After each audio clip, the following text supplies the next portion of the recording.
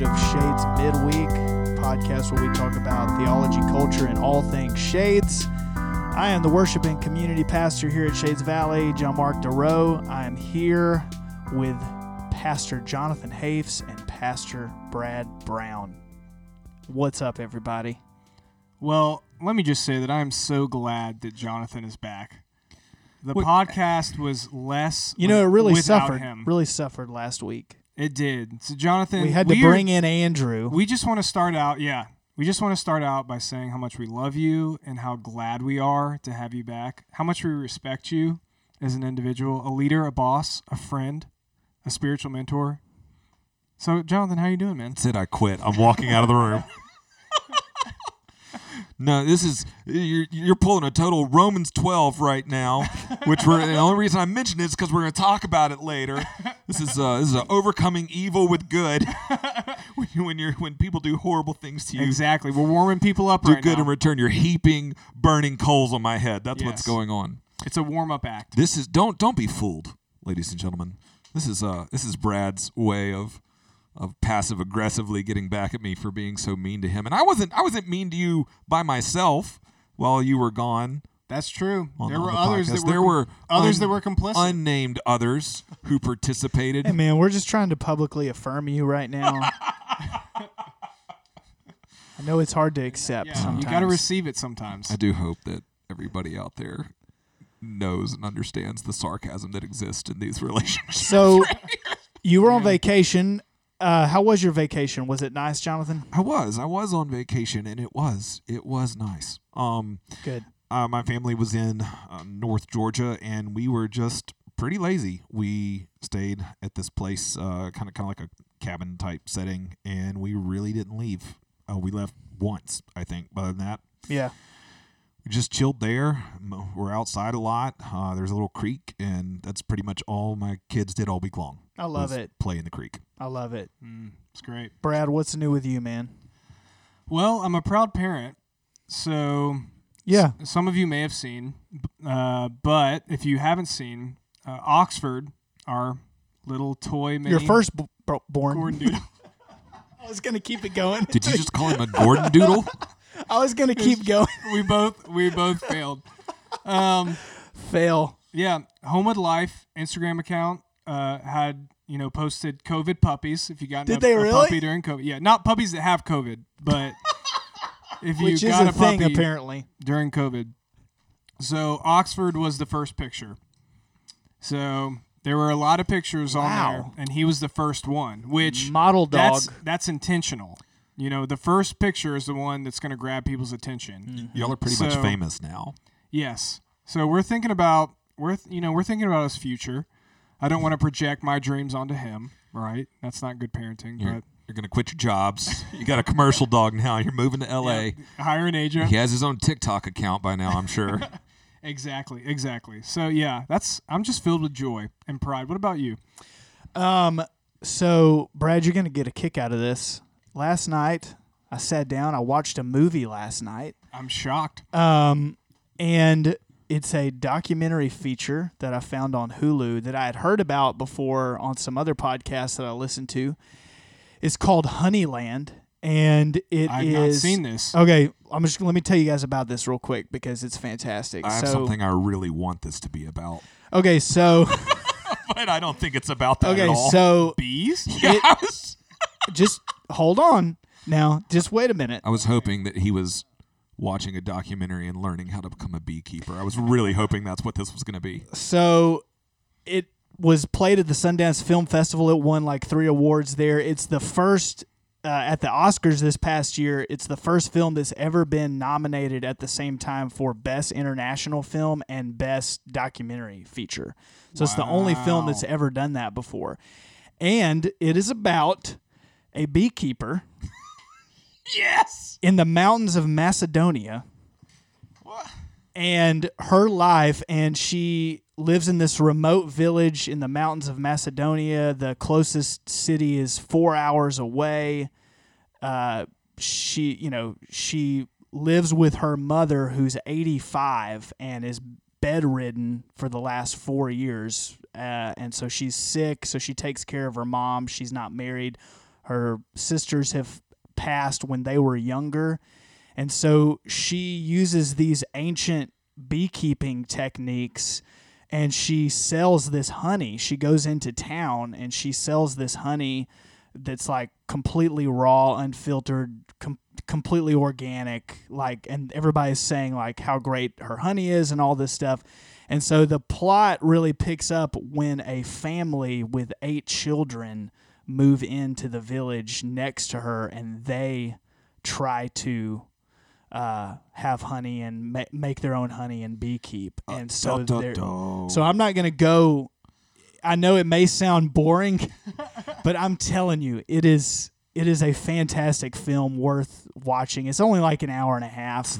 It is foreign language, so they're speaking in their language. But I'm not going to go any further than that, but that's where the tension really gets going. So it's amazing. It's amazing what she does, and she has this whole philosophy about only take half the honey and leave the other half for the bees. And so it's this philosophy that she's lived by when she's taken the honey to put it in the jar. She never takes all of the honey away from the bees, and she's just brilliant. Just all the things that she does, and it's such a contrast to what happens when this family moves in next to her. It's amazing. Does she wear any beekeeping protective gear? Not really, no. So I didn't think so. I think she's ancient beekeeping practices. That was the image that came into my mind. I don't know what else that looks like. Did the documentary make her? I think she's immune probably to being stung by bees. Yeah. That is not me. Did the documentary maker set out to just make a documentary about her, and then it was like, oh, it just happens. This family moves in. It's like tension. So the filmmakers had heard about her. They were doing something else. I think it was more of almost like they were talking about climate and things like that, and how the natural world is being affected. And they end up finding out about her, I guess. They don't go into any of this in the film. You have to read about this later, which I did. And they find her and her mom, and they really enjoy her story so much that they just start filming her on location there in this remote village. And then this family just happens to move in and creates this whole thing that you see play out. So can I just say, before we spend the next hour talking about this, so many questions. Can I just say that this is one of the most John Mark moments I feel like I've ever had, because it's like, okay, I'm watching a documentary that's won multiple awards at festivals. It's in a foreign language, and I'm doing outside research to read about the documentary that I'm watching in this foreign language about a woman who keeps bees in Macedonia. Yeah, totally. If you don't know who John Mark Darrow is, we just explained him for you. Yeah. That is him. Let me just tell you, the Macedonia where she lives, I mean, it's beautiful. It's beautiful. I mean, it looks like, it reminds me of the times I've been out west to like Colorado or New Mexico, like places like that, just vast, just mountains and these landscapes. It's very pretty where she lives, even though she basically lives, I mean, in poverty essentially. I mean, so yeah. Now, is there a way to purchase her honey? Can you buy it online? I don't know. Or I didn't look into that. I don't know. If I'm at the Piggly Wiggly, is it on the aisle? I don't think it's there at Publix. Okay. You know whose honey is at the Piggly Wiggly is that family that moved in next to her. Their honey's there. Crap, I've been supporting them for the past 10 years. So anyways, that was a major derail on this podcast to talk about that, but I really wanted to share that. Our few listeners that actually stick through this thing, I think that's why they come. It's for these moments. Well, yeah. For sure. And then I think everyone else just fast forwards 10 minutes in. That's true too. It's a safe bet. What are we actually talking about? When they heard beekeeping in Macedonia, they said next episode. Most podcasts you have to put up with ads. With this podcast, you just have to put up with senseless banter. Yeah. So, Jonathan, what are we doing today? What in the world are we doing? Yes, we are doing something. Well, after I listened to last week's episode on my vacation, I fully wanted to come back and just talk about a movie, especially since, or television show, since we all know the kind of artful entertainment I enjoy. Yes. You know, most recently I rewatched Parks and Rec, so I thought we could have a real thoughtful, yes. deep conversation about a lot of Christian themes in about Parks and Rec. the symbolism and the way it's about. I'm just whatever. No, well, so what we're actually gonna talk about. No jokes here. This is real. What we're actually going to talk about is from. I thought we could expand a little bit on something I brought up the last time I preached at Chase, which has been several weeks now. Yes. But we were in Revelation chapter 6. The sermon is entitled "The Seals." We walked through the breaking of the first 5 seals on the scroll. And that we learned about in Revelation 5. I thought we could expand on something that I just didn't have time to get into. Believe it or not, in a sermon, there's never enough time to cover everything. And I know that might be hard to believe, that I leave things out, but I do. You practice restraint is what you're saying. I try. Anyway, there in the midst of the breaking of these seals in Revelation 6, there comes a turning point at seal number 5. So the first 4 seals release what are popularly called the 4 horsemen of the apocalypse. But then at seal 5, the scene turns from earth and what's happening there to heaven, and to this picture of the martyrs, Christian martyrs, crying out to God, and they pray. And here are the words of their prayer in Revelation 6 and verse 10. They cried out with a loud voice, "O sovereign Lord, holy and true, how long before you will judge and avenge our blood on those who dwell on the earth?" And I talked about that verse for maybe 30 seconds and just really kind of gave a brief. I said something to the effect of, this isn't a cry for personal revenge. It's a cry for justice, for God to right all wrongs, and all that. And that's virtually all I said. And I had wanted to be able to sink our teeth into this a little bit deeper, because when we hear the words of that prayer, I think most of us, myself, we struggle with that. Mm-hmm. Like a prayer like that bothers us. And this isn't the only place we find a prayer like this. There are prayers like this all over the Bible, Old Testament and New Testament. And it bothers us, I think, because it seems to contradict what we're taught to do with regard to our enemies by Jesus, specifically what we're taught to do with regard to praying for our enemies. So most specifically, Matthew 5, verse 44, Jesus says, you've heard it said, you shall love your neighbor and hate your enemy, but I say to you, love your enemies and pray for those who persecute you. So when we hear Jesus say we're supposed to love our enemies, pray for them, how in the world does that fit with what these martyrs are praying in Revelation 6:10? Surely that's not what he meant by pray for your enemies. Pray that their blood, that your blood would be avenged, on them. And so it creates this tension in us. Yeah. So that's why I wanted to talk about that. Yeah. That's awesome. And kind of dig into it a little more. Yeah. So what's going on here? Well, I mean, the first thing to recognize is that, the prayer that's being prayed in Revelation 6:10, it's not unbiblical. I mean, we just mentioned that kind of prayer shows up all over the Bible. Yeah. It's not the only place. So it's not like, Jesus was unaware of these kinds of prayers, because they show up all over the Old Testament as well. The prayer that the martyrs are praying in Revelation 6:10, it's prayed with Old Testament language. It's soaked in the vocabulary of the Psalms. So I mean, the prayer starts out, "How long, O Lord?" Yeah. I mean that's a psalmist cry of lament. Yeah. And I think we recognize that really quickly. But the other portion of the prayer also comes from the Psalms. As they pray, how long before you judge and avenge our blood on those who dwell on the earth? Well, that's an imprecatory prayer, which is a fancy word that's used in biblical studies. To imprecate means to basically call down a curse on somebody, to ask for something to happen to another person.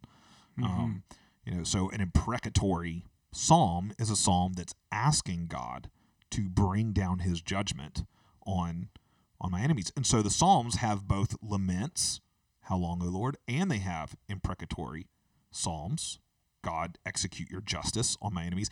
And this prayer in Revelation 6:10 combines those. In other words, it is a thoroughly, from start to finish, biblical prayer. It's biblical to pray for justice. And I think not only is it biblical, I think that we, on our gut level, understand where a cry like that comes from. Yeah. I mean, do we not currently in our society see people crying out for justice? I mean, I know that there is a whole host of diversity of opinion and political stances about a whole host of issues going on in our world, in our country right now. But at its root, when you look at all of the protests surrounding racial injustices right now, what's ultimately being expressed here is a deep heart cry for justice. I mean, this is something like you don't have to be a Christian. You just have to be a human being to understand that gut desire. Yeah.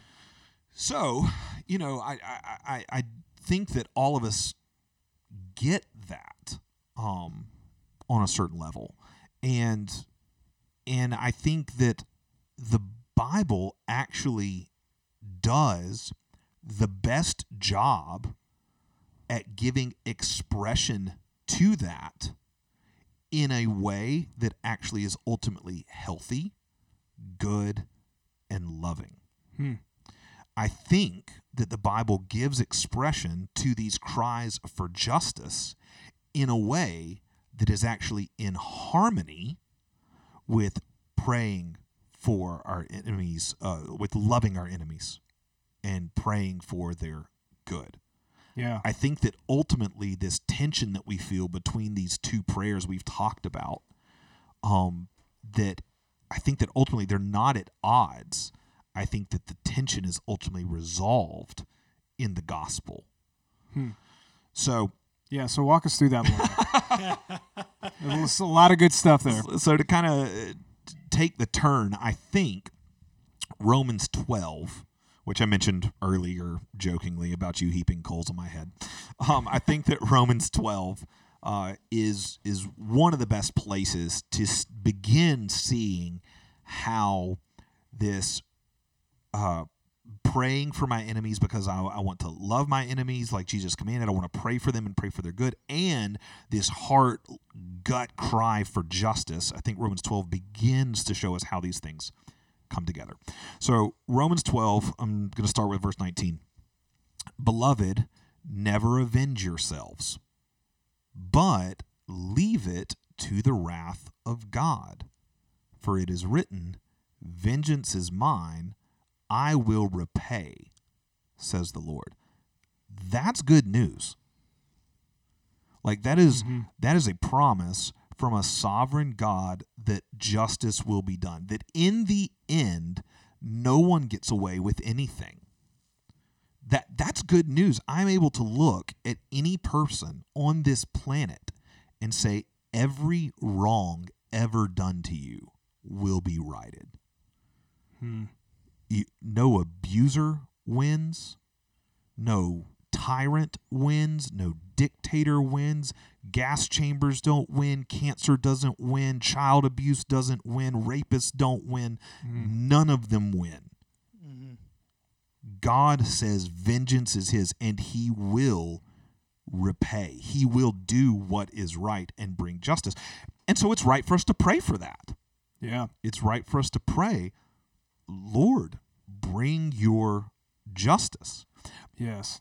But watch what happens in Romans 12. So because we have that promise that God will do that, and it's good for us to pray for God to do that, look at what it does to us. Beloved, never avenge yourselves, but leave it to the wrath of God, for it is written, vengeance is mine, I will repay, says the Lord. To the contrary, so in other words, don't avenge yourselves. Instead of doing that, do this. If your enemy is hungry, feed him. If he is thirsty, give him something to drink. For by doing so, you will heap burning coals on his head. In other words, what Paul argues right here is the fact that God will make sure justice happens means you don't have to take it into your own hands. You are actually freed from the need to get revenge or to avenge yourself, and you can actually do good to your enemy. It's the fact that, because you know justice will be done. Mm-hmm. It's the fact that God will ensure justice is done that empowers you to pursue the good of your enemy. So even if you want to go in this route of saying, okay, Jonathan, you've said this person that's done me wrong, God will ensure justice so I can actually, do good to them and pray for their good. Okay, what if God grants that prayer? So what if I'm praying for my enemy who's done me wrong, and I'm praying that ultimate good would be done to them, that they would repent and come to the saving knowledge of Jesus? And they do. Well, how is God making sure that justice is done now? I mean, what they did to me, they've been forgiven by God in Christ, so hasn't the sin that they did against me just been swept under the rug now? It's not going to get handled? Mm-hmm. Well, no, it is, because every single person that is forgiven by God is forgiven by God in Christ. Their sin is dealt with in the cross. Justice is still executed against that sin. It's executed in the cross. In other words, when I say that God will ensure that justice is executed against every wrong ever, that happens in one of two ways. It happens either by people repenting and putting their faith and trust in Christ, and in that case, justice is still executed against their sin. It's executed on Christ, on the cross, as their substitute, but it's still done. Mm-hmm. God's justice is on display in the cross. It's either executed that way, or people bear the weight of their sin on their own head. But either way, God ensures that justice is done. And this is what actually frees me to pray for my enemies to come to repentance, and to pray for anyone that doesn't come to repentance. Lord, execute your justice. Mm-hmm. These prayers are not in tension. I can pray both of these things. And I should pray both of these things. In fact, I do with one prayer, the prayer that Jesus taught me to pray. Father in heaven, hallowed be your name. Your kingdom come, your will be done on earth as it is in heaven. When I pray for God's kingdom to come, I am simultaneously praying that people would be brought to the saving knowledge of Jesus, people who currently are enemies of the kingdom of God, that they would repent and be brought into his kingdom. But I'm also praying that his kingdom would come in full, meaning anyone who ultimately rejects his kingdom would have ultimate justice executed and they would be removed from the kingdom of God. So it is the ultimate combination of both of these prayers. It is a loving prayer, and it's an imprecatory prayer. It's both. So this is, I think, how we begin to see these things coming together. And where they ultimately come together is in the cross. In the cross, we see Jesus pray in Luke 23:24 as he hangs upon the cross, Father, forgive them, for they know not what they do. He prays for his enemies. for their forgiveness, for their repentance, for they know not what they do. How is he able to pray like that? I think that we're given the answer in 1 Peter. 1 Peter chapter 2, verse 22 says, Jesus committed no sin, neither was deceit found in his mouth. When he was reviled, he did not revile in return. When he suffered, he did not threaten. We know he didn't. We just read that he prayed, Father, forgive them. They know not what they do. How did he do that? Here's the answer in 1 Peter. When he suffered, he did not threaten, but continued entrusting himself to him who judges justly.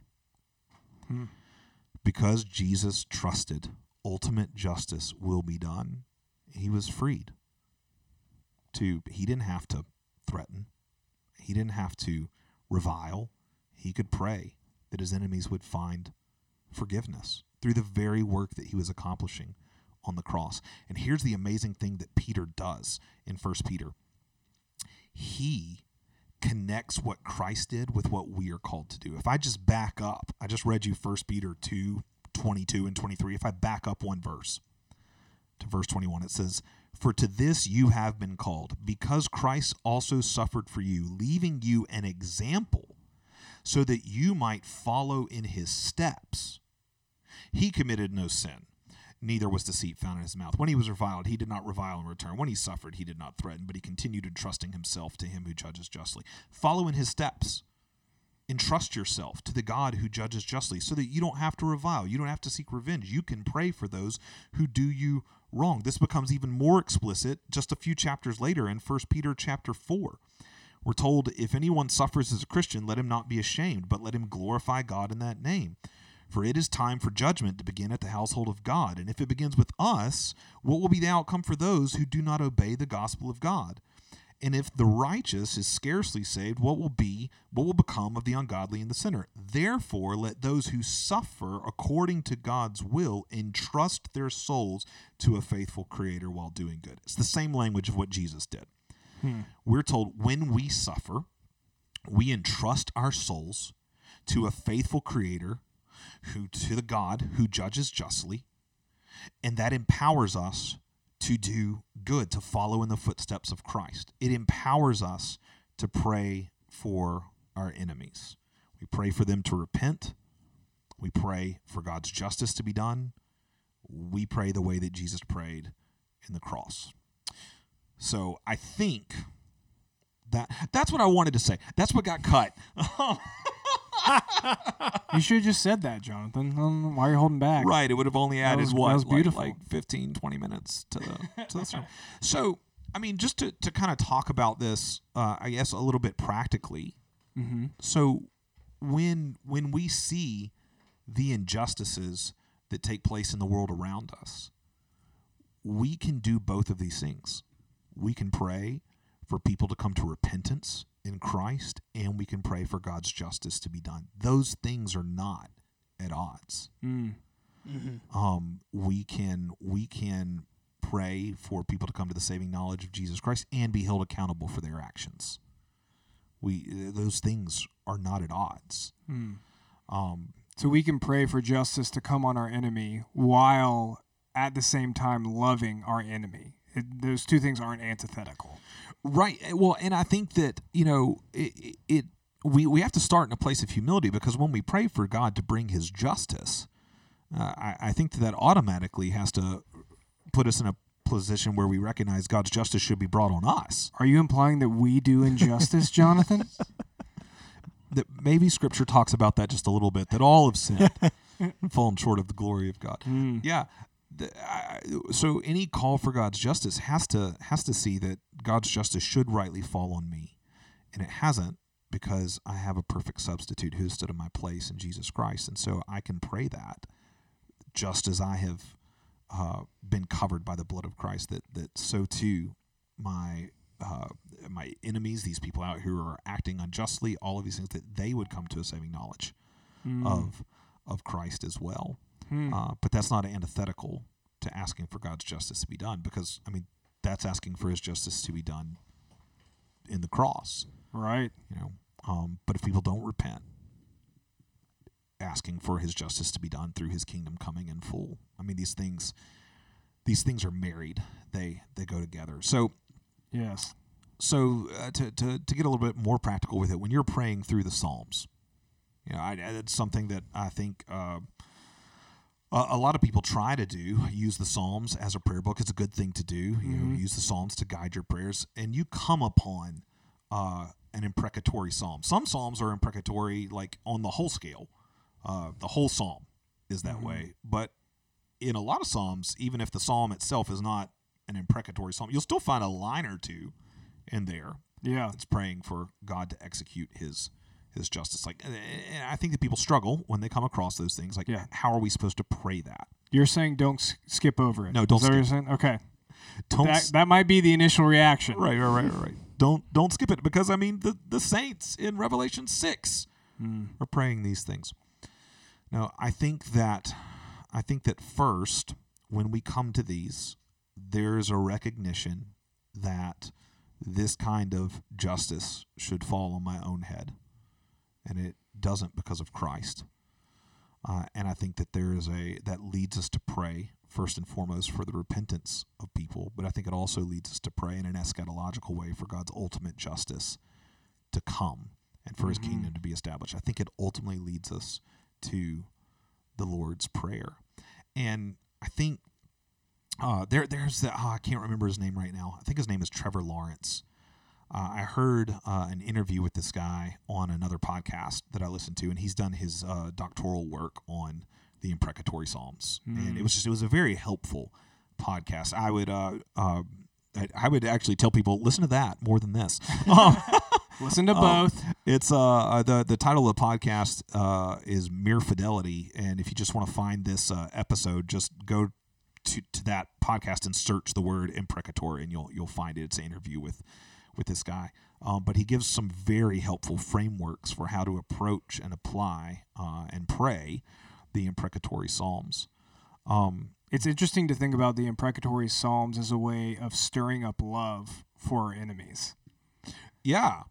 Right. I mean, for sure. And one of the things he does that I think is very helpful is he gives the biblical framework, the context, the cultural context, the biblical context that these Psalms are being prayed out of. Because I think through our kind of modern Western American eyes, when we approach any part of the Bible, really, we read it very individualistically, right? And so that's how we read the imprecatory Psalms too.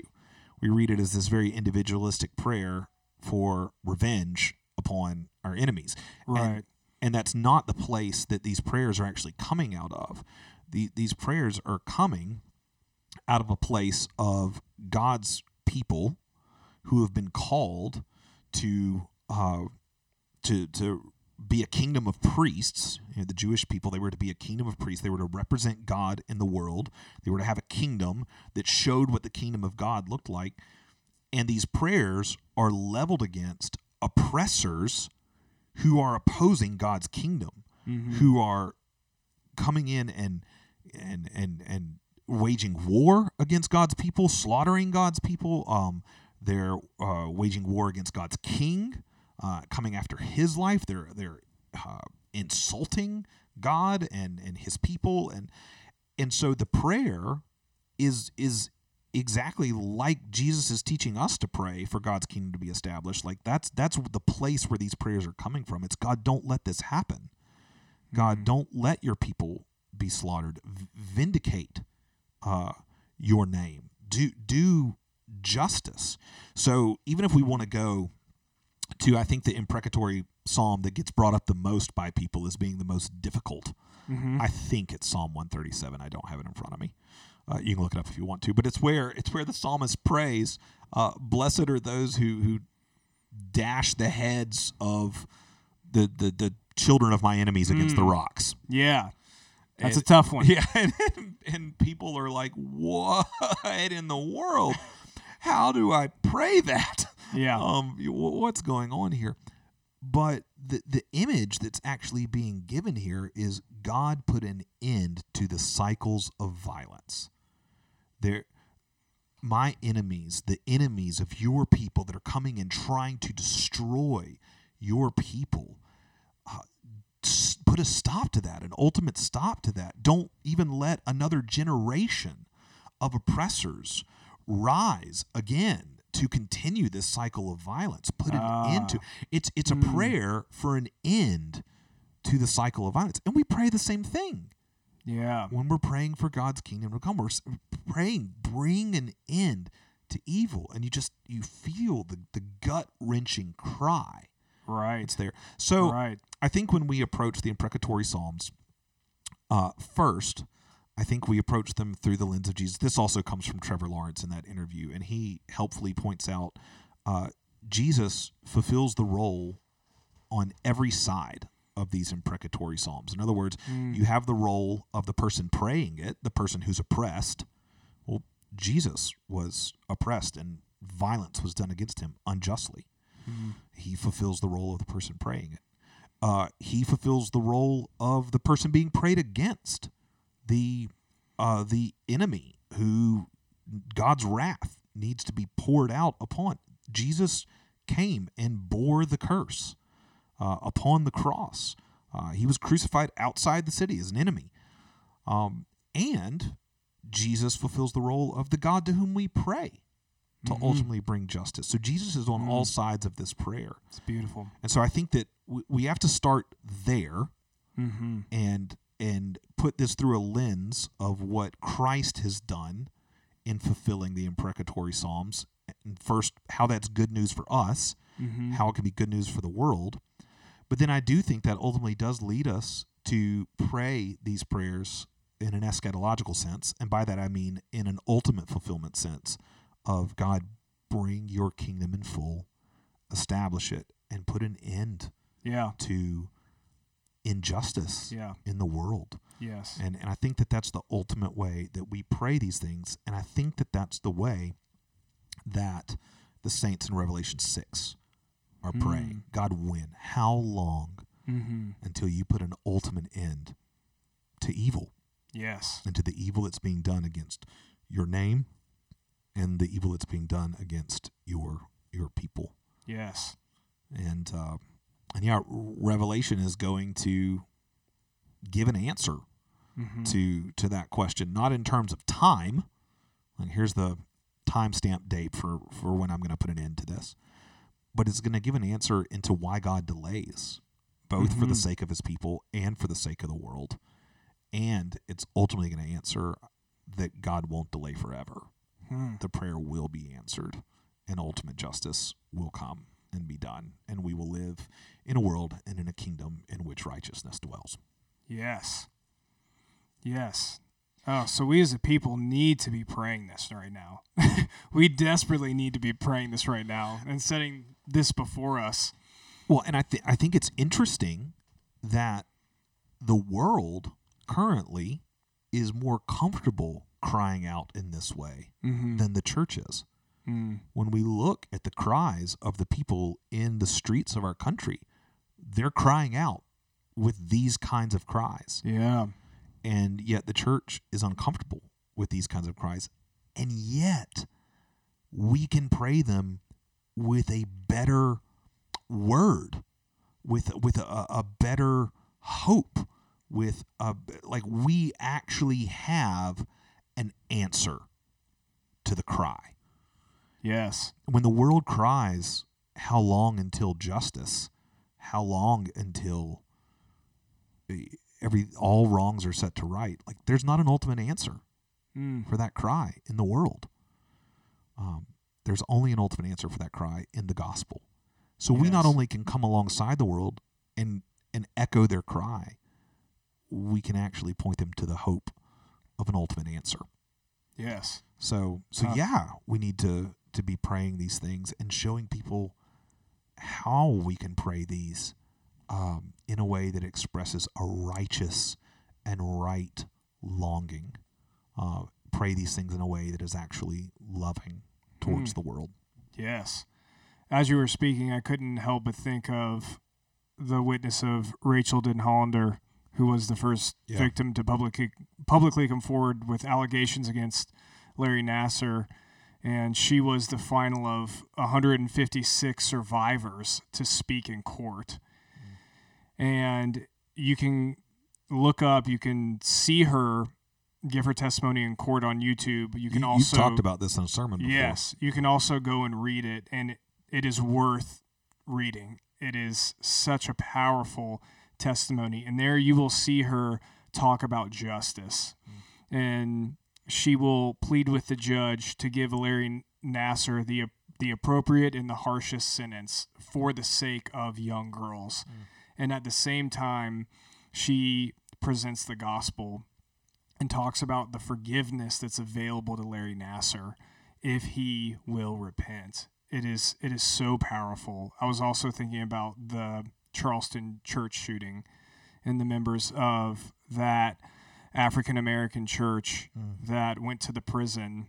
And even though the man on the other side of the window had shot their family members, they sat there and they talked about justice, but they talked about the forgiveness that's available and how that grabs the world's attention and how that is such a powerful display of the beauty of the gospel and how it is a picture of justice and love coming together. Well, and I think that this is another place where the gospel's good news, in that so we talk about the gospel being good news and that there's grace and forgiveness, but the gospel is also good news in that ultimate justice is done. In other words, there's never such thing as satisfactory justice from a human court. It's never enough, is it? I mean, like even when we see people get prosecuted and people get sentenced, it's never enough. Right. Like people are like, it should have been harsher, it should have been longer, it should have been, or even if it's the harshest, longest sentence, or even a death sentence. Death penalty, it doesn't bring the victims don't feel a final sense of satisfaction. There's not a sense of satisfaction and actual justice done. And the gospel brings the word that the ultimate court will do ultimate justice, and that the wrong will actually be righted through the cross of Christ, where the only blood that could ever actually pay a penalty for sin was spilt, or through ultimate judgment in hell, which is a picture of what sin actually deserves. And so the gospel is good news, and that ultimate justice actually happens. Yes.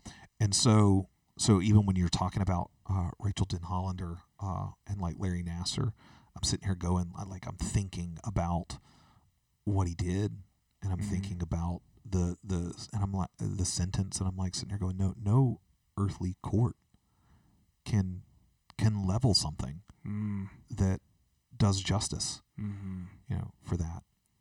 Our hearts long for more. And even if Nassar, by the grace of God, repents, finds forgiveness in Christ, and spends eternity in union with Christ in blessedness, that sin doesn't escape ultimate justice, for it will have been borne in the body of Jesus on the cross. And if he doesn't repent, that sin won't escape ultimate justice. So there's just like the gospel just gives me this release of ultimate justice done. And that's what empowered Rachel Denhollander to say, I can pray for your forgiveness. Yes. Beautiful. Jonathan, thank you. What a timely word. And the Lord knew that we needed to hear it. So as you were studying and you knew you needed to lay this piece aside, I'm glad we're able to bring it back up and discuss it on Shades Midweek. It's really the only reason we started a midweek podcast is I was like, guys, I need a place to air out these things I have to cut. That's not true. Oh, so good. Well, thank you for sharing that. It's no, beautiful. Absolutely. And I truly did. Enjoy last week's podcast. It's one of the things. It's one of the things I love about Shades Midweek. Am I allowed to be a fan of the show Is that allowed?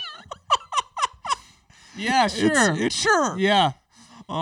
It's one of the things I love about it is that we have conversations from imprecatory psalms Yes. to movies. Yes. To ancient beekeeping. Yeah. Sometimes in the same episode. So yeah, it's a little all over the place. I feel like people are getting a window into what our actual conversations are like when we get the chance to talk with one another. It varies that much. It really does. Yes, it does. Well, thank you for listening.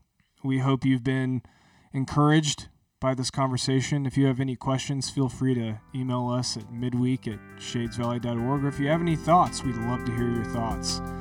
This has been another episode of Shades Midweek.